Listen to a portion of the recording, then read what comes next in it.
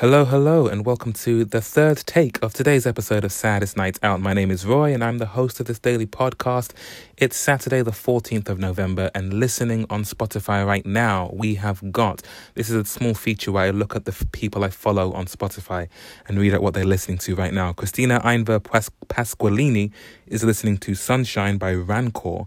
Marcus Harris is listening to Fingertips by the Brian Jonestown Massacre. Mitzi Galvez is listening to No One featuring Thelma Plum by Golden Features.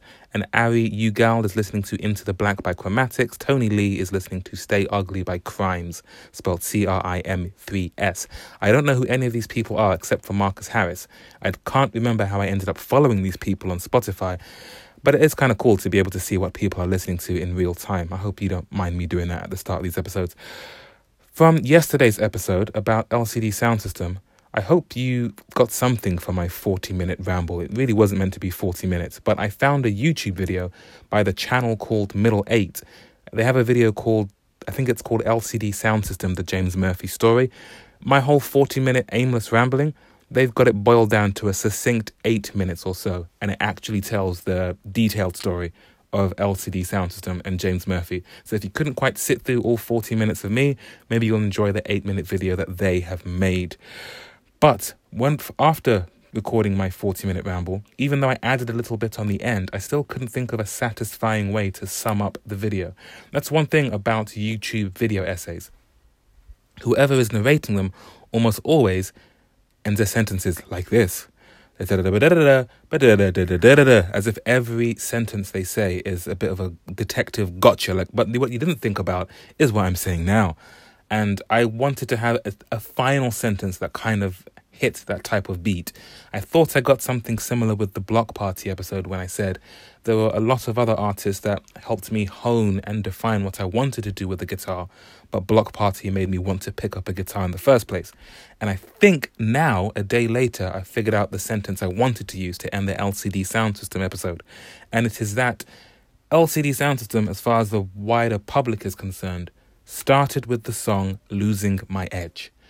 And when you first hear that song and when it was first made, it sounds like a lamentation. It's almost a cry for help. It's fear about the fact that you are losing the thing you use to define yourself. It's been taken over by someone else. What value do you have now? You no longer have a unique selling point because someone else is doing it and they're younger and cooler and better than you are. You are losing that which makes you stand out. You are losing your edge. And when you think about it, for James Murphy to create all that he did with DFA and LCD Soundsystem, he had to lose his edge. He had to let go of this idea that he was this one thing that someone else is now going to take from him. And he had to realize that you can't cling to artificial measures of your self-worth.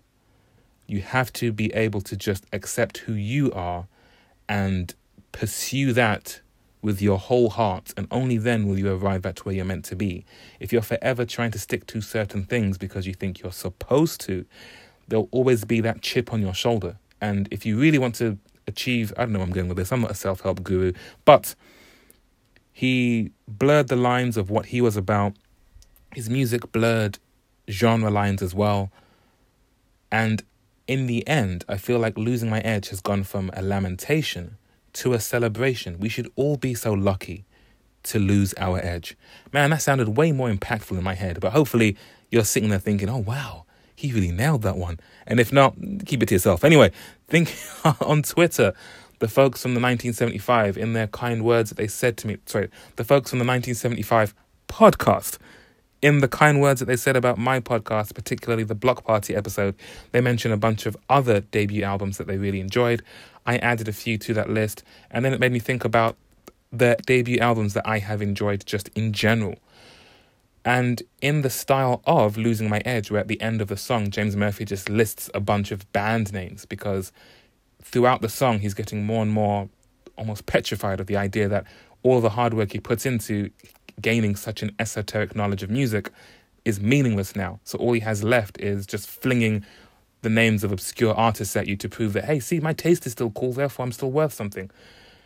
So in a similar fashion, although my taste is nowhere near as cool, I thought I'd just go through a whole bunch of debut artists whose debut albums that I'm just coming from memory here, I really enjoyed when they came out. I came to them later, and they all pretty much were released after the year 2000. I think there is plenty of media out there about great albums, debuts, artists, etc. from before the year 2000. So I want to shine a light on the ones that meant something to me. Quite a few of these were most likely ones that I listened to as they came out as well, which always has that much more impact to you, I think, rather than discovering a debut album years afterwards. If you are aware of the artist when it comes out, it hits different. Anyway, I'm just going to read out a whole bunch of artists. Maybe I'll say a word or two about some of them, and maybe you'll judge me about my taste in music, but please judge quietly, okay? This is my place to say whatever it is I want to say. And right now, what I'm going to say is that Dizzee Rascal's debut album, Boy in the Corner, was a real landmark, a real totem in the music scene. I remember it won the Mercury Music Prize. Not Boy in the Corner, Fix Up Look Sharp was inescapable. And I gather, for me, I was very young, so I just enjoyed the beat of Fix Up Look Sharp, and I Love You sounded like a ringtone. But I think in the wider scene, rap music, hip-hop music with a British accent hadn't hit as hard in the mainstream as when Dizzee Rascal arrived. And he was, I think, 17, 18 when he made it? Incredible. Craig David, I believe his debut album is called Born to Do It. The podcast 2020 recently did an episode about it.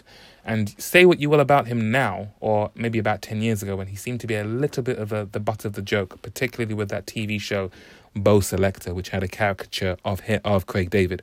But at the time, Fill Me In, 7 Days, I'm Walking Away, undeniable bangers. He had the Midas touch. Moving swiftly on, Maroon 5, which I think is the first debut album that I bought. I'm not even sure if it's their debut, because I think they were a bit more of a rock band before they released this album. I don't know. But Maroon 5, Songs About Jane. This Love, I'll fight anyone who tries to say thumbs down to that song, because oh man, that song was it. Moving swiftly on, Block Party, who I've mentioned before. I might just have to read out some names here, otherwise we'll be here for another 40 minutes. And I promise this won't be another ridiculously long episode. Although, do you like my longer episodes? Is it better if I go on for a while? I just read an article that said Spotify is very much going to lean more towards shorter podcast episodes, or short podcasts that have shorter episodes, because they can put your episodes in playlists with songs. So they might play you 3 songs and then a 3-4 minute episode of a podcast, 3 more songs, and so on. But what do you think? Do you like my shorter episodes, my longer episodes? Do you not really mind? Anyway, moving swiftly on. Yeah, I'll just try and burn through some names here. So Block Party, The Strokes, Interpol, Yeah Yeah Yeahs, We Are Scientists. That song in particular with Love and that album in particular with Love and Squalor, which starts with Nobody Move, Nobody Get Hurt. That riff very much played a big part in me learning how to play the guitar in the first place. Super simple. Put some distortion on your guitar, and you've only been playing for like half an hour and you already feel like a rock star. That was We Are Scientists with Nobody Move, Nobody Get Hurt. The Subways, Be My Little Rock and Roll Queen, absolute classic. Klaxons, very much derided now for the whole new rave title, but at the time we were loving it. I think in my school at the time, we found a keyboard that had the sound effects for Atlantis to Interzink, which went like, oh, I can't remember how it went now, but the sound effects from that song, we found a keyboard in school that had the same sound effects. That was a big deal. Crystal Castles, that was such a eye-opening album for me. I wasn't really familiar with that type of sound before, and that one really left an impact. No, where was I now? The Night's Game, an artist I was introduced to by that 1975 podcast. Arctic Monkeys kind of speaks for itself. I think when it was released, it was the fastest-selling debut album since Oasis. And I was in a band at the time, and there was the music we wrote before that album and the music we wrote after that album. Arcade Fire, Justin Timberlake. Yeah, you know what? Justified, it did what it needed to do. It did the business. I think it was the first time in my generation that an artist had gone from being in what felt like a cheesy boy band to a more credible solo artist. Timberland and Pharrell Williams. Where was I? Rina Sawayama, her debut album came out this year, and it feels like that scene in 2001: A Space Odyssey where the astronaut just goes through the furthest reaches of space and has all these crazy lights flashing across their face. That's what listening to this album feels like. Nilüfer Yanya, whose debut I think came out last year. Justice, Phoenix, Kavinsky, bit of a French French, I don't know what to call it, but yeah, albums from people who are from France. Justice, powerful live. Phoenix, I always feel that I might do an episode on Phoenix separately, so I'll get back to that another time. Kavinsky, Outrun, oh, ho, ho, ho, ho. That is an album right there. Also, Night Call for the opening credits for Drive, one of the greatest cinematic moments of the 21st century. There, I said it. You can quote me on that. Tove Lo, Test Icicles, Watch the Throne, which was Kanye West and Jay-Z. The Killers, definitely need to do an episode on that. Everything, Twin Shadow, and Sleigh Bells all released debut albums in the same year. I cannot remember what that year was. Yeah, I've got Google here, but I don't feel like searching for it. Fine, I'll search for it to see what year it came out. Who should I search for? Twin Shadow. Bum, bum, bum. I should just search on Spotify for Twin Shadow. You see what you're doing now? You're making me do all kinds of typing and clicking and stuff. I'm just trying to get into a flow here. Don't worry, I definitely won't be here for another half an hour and take up all of your Saturday. I doubt any of you are listening to this on Saturday, actually. You probably all have lives. 2010 is when those albums came out. That was Everything, which was, their album's called Man Alive. Twin Shadow's album was called Forget, and Sleigh Bells, was it self-titled? Fun fact, that episode I did about seeing the Big Pink and the XX at the Cockpit in Leeds, I saw Sleigh Bells at the Cockpit in Leeds. I need to do an episode on the Cockpit in Leeds because that venue, may she rest in peace, was something special. Sleigh Bells, their debut album was called Treats, and it starts with one of the best opening songs to an album I've ever heard. Keeping moving swiftly, Coldplay. Yeah, you know what, that first album, especially the song Everything's Not Lost, which I think was on an episode of Scrubs, the song Don't Panic, which was on the movie Garden State, which was another movie that really left an impact on me at the time. Franz Ferdinand, Stormzy, James Blunt. Yeah, I said James Blunt. Libertines, TV on the Radio, Wild Nothing, Panic at the Disco, Ross Reznor, which is what I call Atticus Ross and Trent Reznor. Technically, I think they've worked together for quite a while, but I consider their soundtrack for The Social Network their first soundtrack they did together, so I'm calling it a debut album, okay? It's my podcast, it's my rules. LCD Soundsystem, of course, Sky Ferreira, Vampire Weekend, Lord, James... Did I write James Blunt twice? What can I say? I heart James Blunt, okay? Fight me. Fontaine's DC, The Horrors, Friendly Fires, CSS, the 1975 Jose Gonzalez, his cover of Teardrops by Massive Attack, outstanding. The song Crosses is fantastic. And then there's cover of the song by The Knife, which escapes me. Is it called Heartbeats? Maybe. But it was on that Sony advert where all the coloured bouncing balls went down the street. Magical stuff. Where was I? Death Grips, The Money Store. That album is just a punch in the face for about 30 minutes. But a punch in the face that you're happy to receive repeatedly. J. Paul, not technically his debut album. It was a bunch of demos that leaked and then he officially released them, but it still slaps harder than a lot of albums out there. Tom Veck, who recently released a new album. Thank you, Phil, for turning me on to that. His debut album was very influential for me, and I think it was Phil who introduced me to him in the first place. Lana Del Rey, The XX, Usher, You Make Me Wanna Be the One I'm With, Start a New Relationship with You, This Is What You Do. Oh, man, that was real. I don't even know what year that came out. Let's try and find that out as well. But I was definitely a kid when that came out, and that's one of those albums, that's one of those songs that just captivated me so much that I had to hear the album even then when I was very young. And that video in particular for You Make Me Wanna, there's that weird part towards the end of the video where, wait, what's that? Yeah, My Way was the album, and You Make Me Wanna is track 1, and 1997 is when it came out. So I would have been all of Carry the One, Soul for X, 8. I'm very embarrassed it took me that long to realize that. But yeah, You Make Me Wanna, hell of a song. Where was I? Is that all of them? I don't think I mentioned Franz Ferdinand. Don't think I mentioned Billie Eilish. What I should have done, if I was smart, was read this list in a particular order so that I would know what I have said and what I haven't said. But as you may have learned by now, we're not very smart on this show. But just to go back through them in case I missed any. Dizzy Rascal, Craig David, Maroon 5, The Night Game, Block Party, Arctic Monkeys, The Strokes, Arcade Fire, Interpol, Justin Timberlake, Yeah Yeah Yeahs, We Are Scientists, The Subways, Rina Sawayama, Klaxons, Nilüfer Yanya, Crystal Castles, Ross Reznor, Justice, Panic at the Disco, I chimed in with it. Phoenix, Wild Nothing, Tove Lo, Test Icicles, TV on the radio, Kavinsky, Libertines, Watch the Throne, James Blunt, The Killers, Stormzy, Everything, Twin Shadow, Franz Ferdinand, Sleigh Bells, The Weeknd, Coldplay, Sky Ferreira, LCD Soundsystem, Vampire Weekend, Lord, James Blunt, Fontaines DC, The Horrors.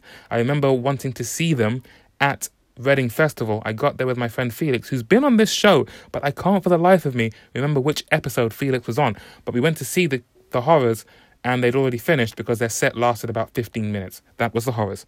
I think they're still going. Friendly Fires, CSS, The 1975, Jose Gonzalez, Death Grips, J. Paul, Tom Veck, The Virgins.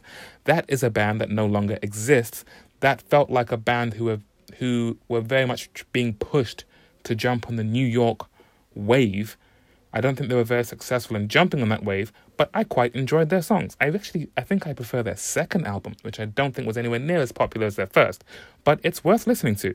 Lana Del Rey, The XX, and Usher, and the one I've written down that I haven't mentioned yet is Billie Eilish, because I think her album is the most recent debut to be an absolute blockbuster. I mean, it won all of the top 4 Grammys at last year's Grammy ceremony. Last year's? Earlier this year? It's been a weird year. I think it was this year. It was this year. And I am very excited to see what will be the next debut album to really make a splash. I think some have already that I've mentioned. Rina Sawayama, I think, is probably the most notable one released this year that Barty Strange. How did I mess that one out? Barty Strange has an album called Live Forever. That was his debut this year. Barty Strange and Rina Sawayama are 2 artists whose debuts came out this year, and I heartily expect to see them on best of lists for the year 2020. I think Billie Eilish's was the last real blockbuster superstar album.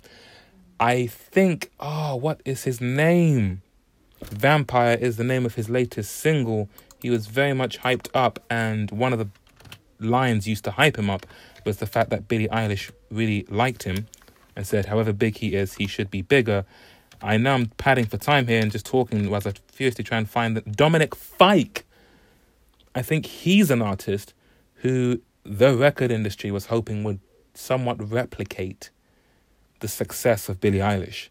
I don't think he did. I don't know if anyone could, to be honest. And I think he is going to reveal himself as an artist you want to watch over time, rather than a blockbuster debut album that sweeps the charts, sweeps the nation, etc. But definitely someone worth checking out. Yeah, whole bunch of albums there. I'm a little embarrassed that I wrote James Blunt twice. I have no defense for that. I don't think I have a favorite among them all. I am very aware the direction in which this skews, which is basically very basic indie rock.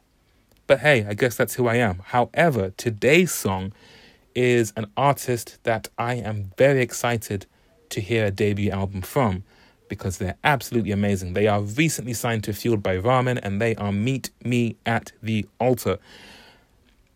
Fueled by Ramen is, they themselves say that they are heavily inspired by artists that were signed to Fueled by Ramen, particularly Paramore, and their most recent single, Garden, is a really strong testament to that. I binged all of the songs they have on their Spotify. I think there's maybe 8 or 9 in total. There's, I think, a couple of EPs and some odd singles here and there. No complete album yet. But if you listen through what they've put out so far, you can tell that Garden is perhaps more professionally produced, but songwriting-wise, the chops, the skills, the absolute know-how has been there from the start. Just had a little bit of a mind blank there. But yes, Meet Me at the Altar. That's Meet Me at, as in email address, at the altar. And the song is called Garden. It's a joy from start to finish. The video equally so. And some much needed, much lacked representation on the pop punk scene. They are one of those, thing is, they are an all-female band. And they have a black female singer, which is not a common sight among the genre that they make. And I can already imagine the arguments of, you're only saying they're good because, etc., etc. They're just really good, full stop. The fact that they represent people who have not really been represented in that side of things, I want to say it's an added bonus, but I also don't want to dismiss the fact that there are black women in a pop punk band who deserve to be huge. I don't really know where I'm going with this. I don't really arrive at answers on this podcast. It doesn't help that I record them all in one take. If I recorded numerous takes or stitched it together, I'd have... How's that for going full circle on this episode? I started with wanting to try and find a nice final sentence for yesterday's episode, and now I have failed to find a nice final sentence for today's episode. Maybe I'll forever keep rolling where tune in to tomorrow's episode where I come up with a nice, neat conclusion to this episode. Okay, 20 minutes, that's long enough. Any other debut albums that I missed? This is all from memory, so there's bound to be some blatant omissions. Like I said, Barty Strange is one I missed out right here on the episode. If you have any suggestions, throw them my way. You know where to find me online. Just search for Saddest Night Out. Otherwise, I think I covered everything in my notes. Thank you all very much for listening, and I'll catch you. Oh, yeah, the desktop version of Spotify doesn't seem to tell you the date that something was released, but the mobile version does. On desktop, it'll tell you the year. On mobile, it'll tell you the date. For instance, Meet Me at the Altars song Garden came out on the 9th of October. Oh, I just ruined the ending. This was going to... You know what? Thank you for listening. I'll catch you on tomorrow's episode. Take care.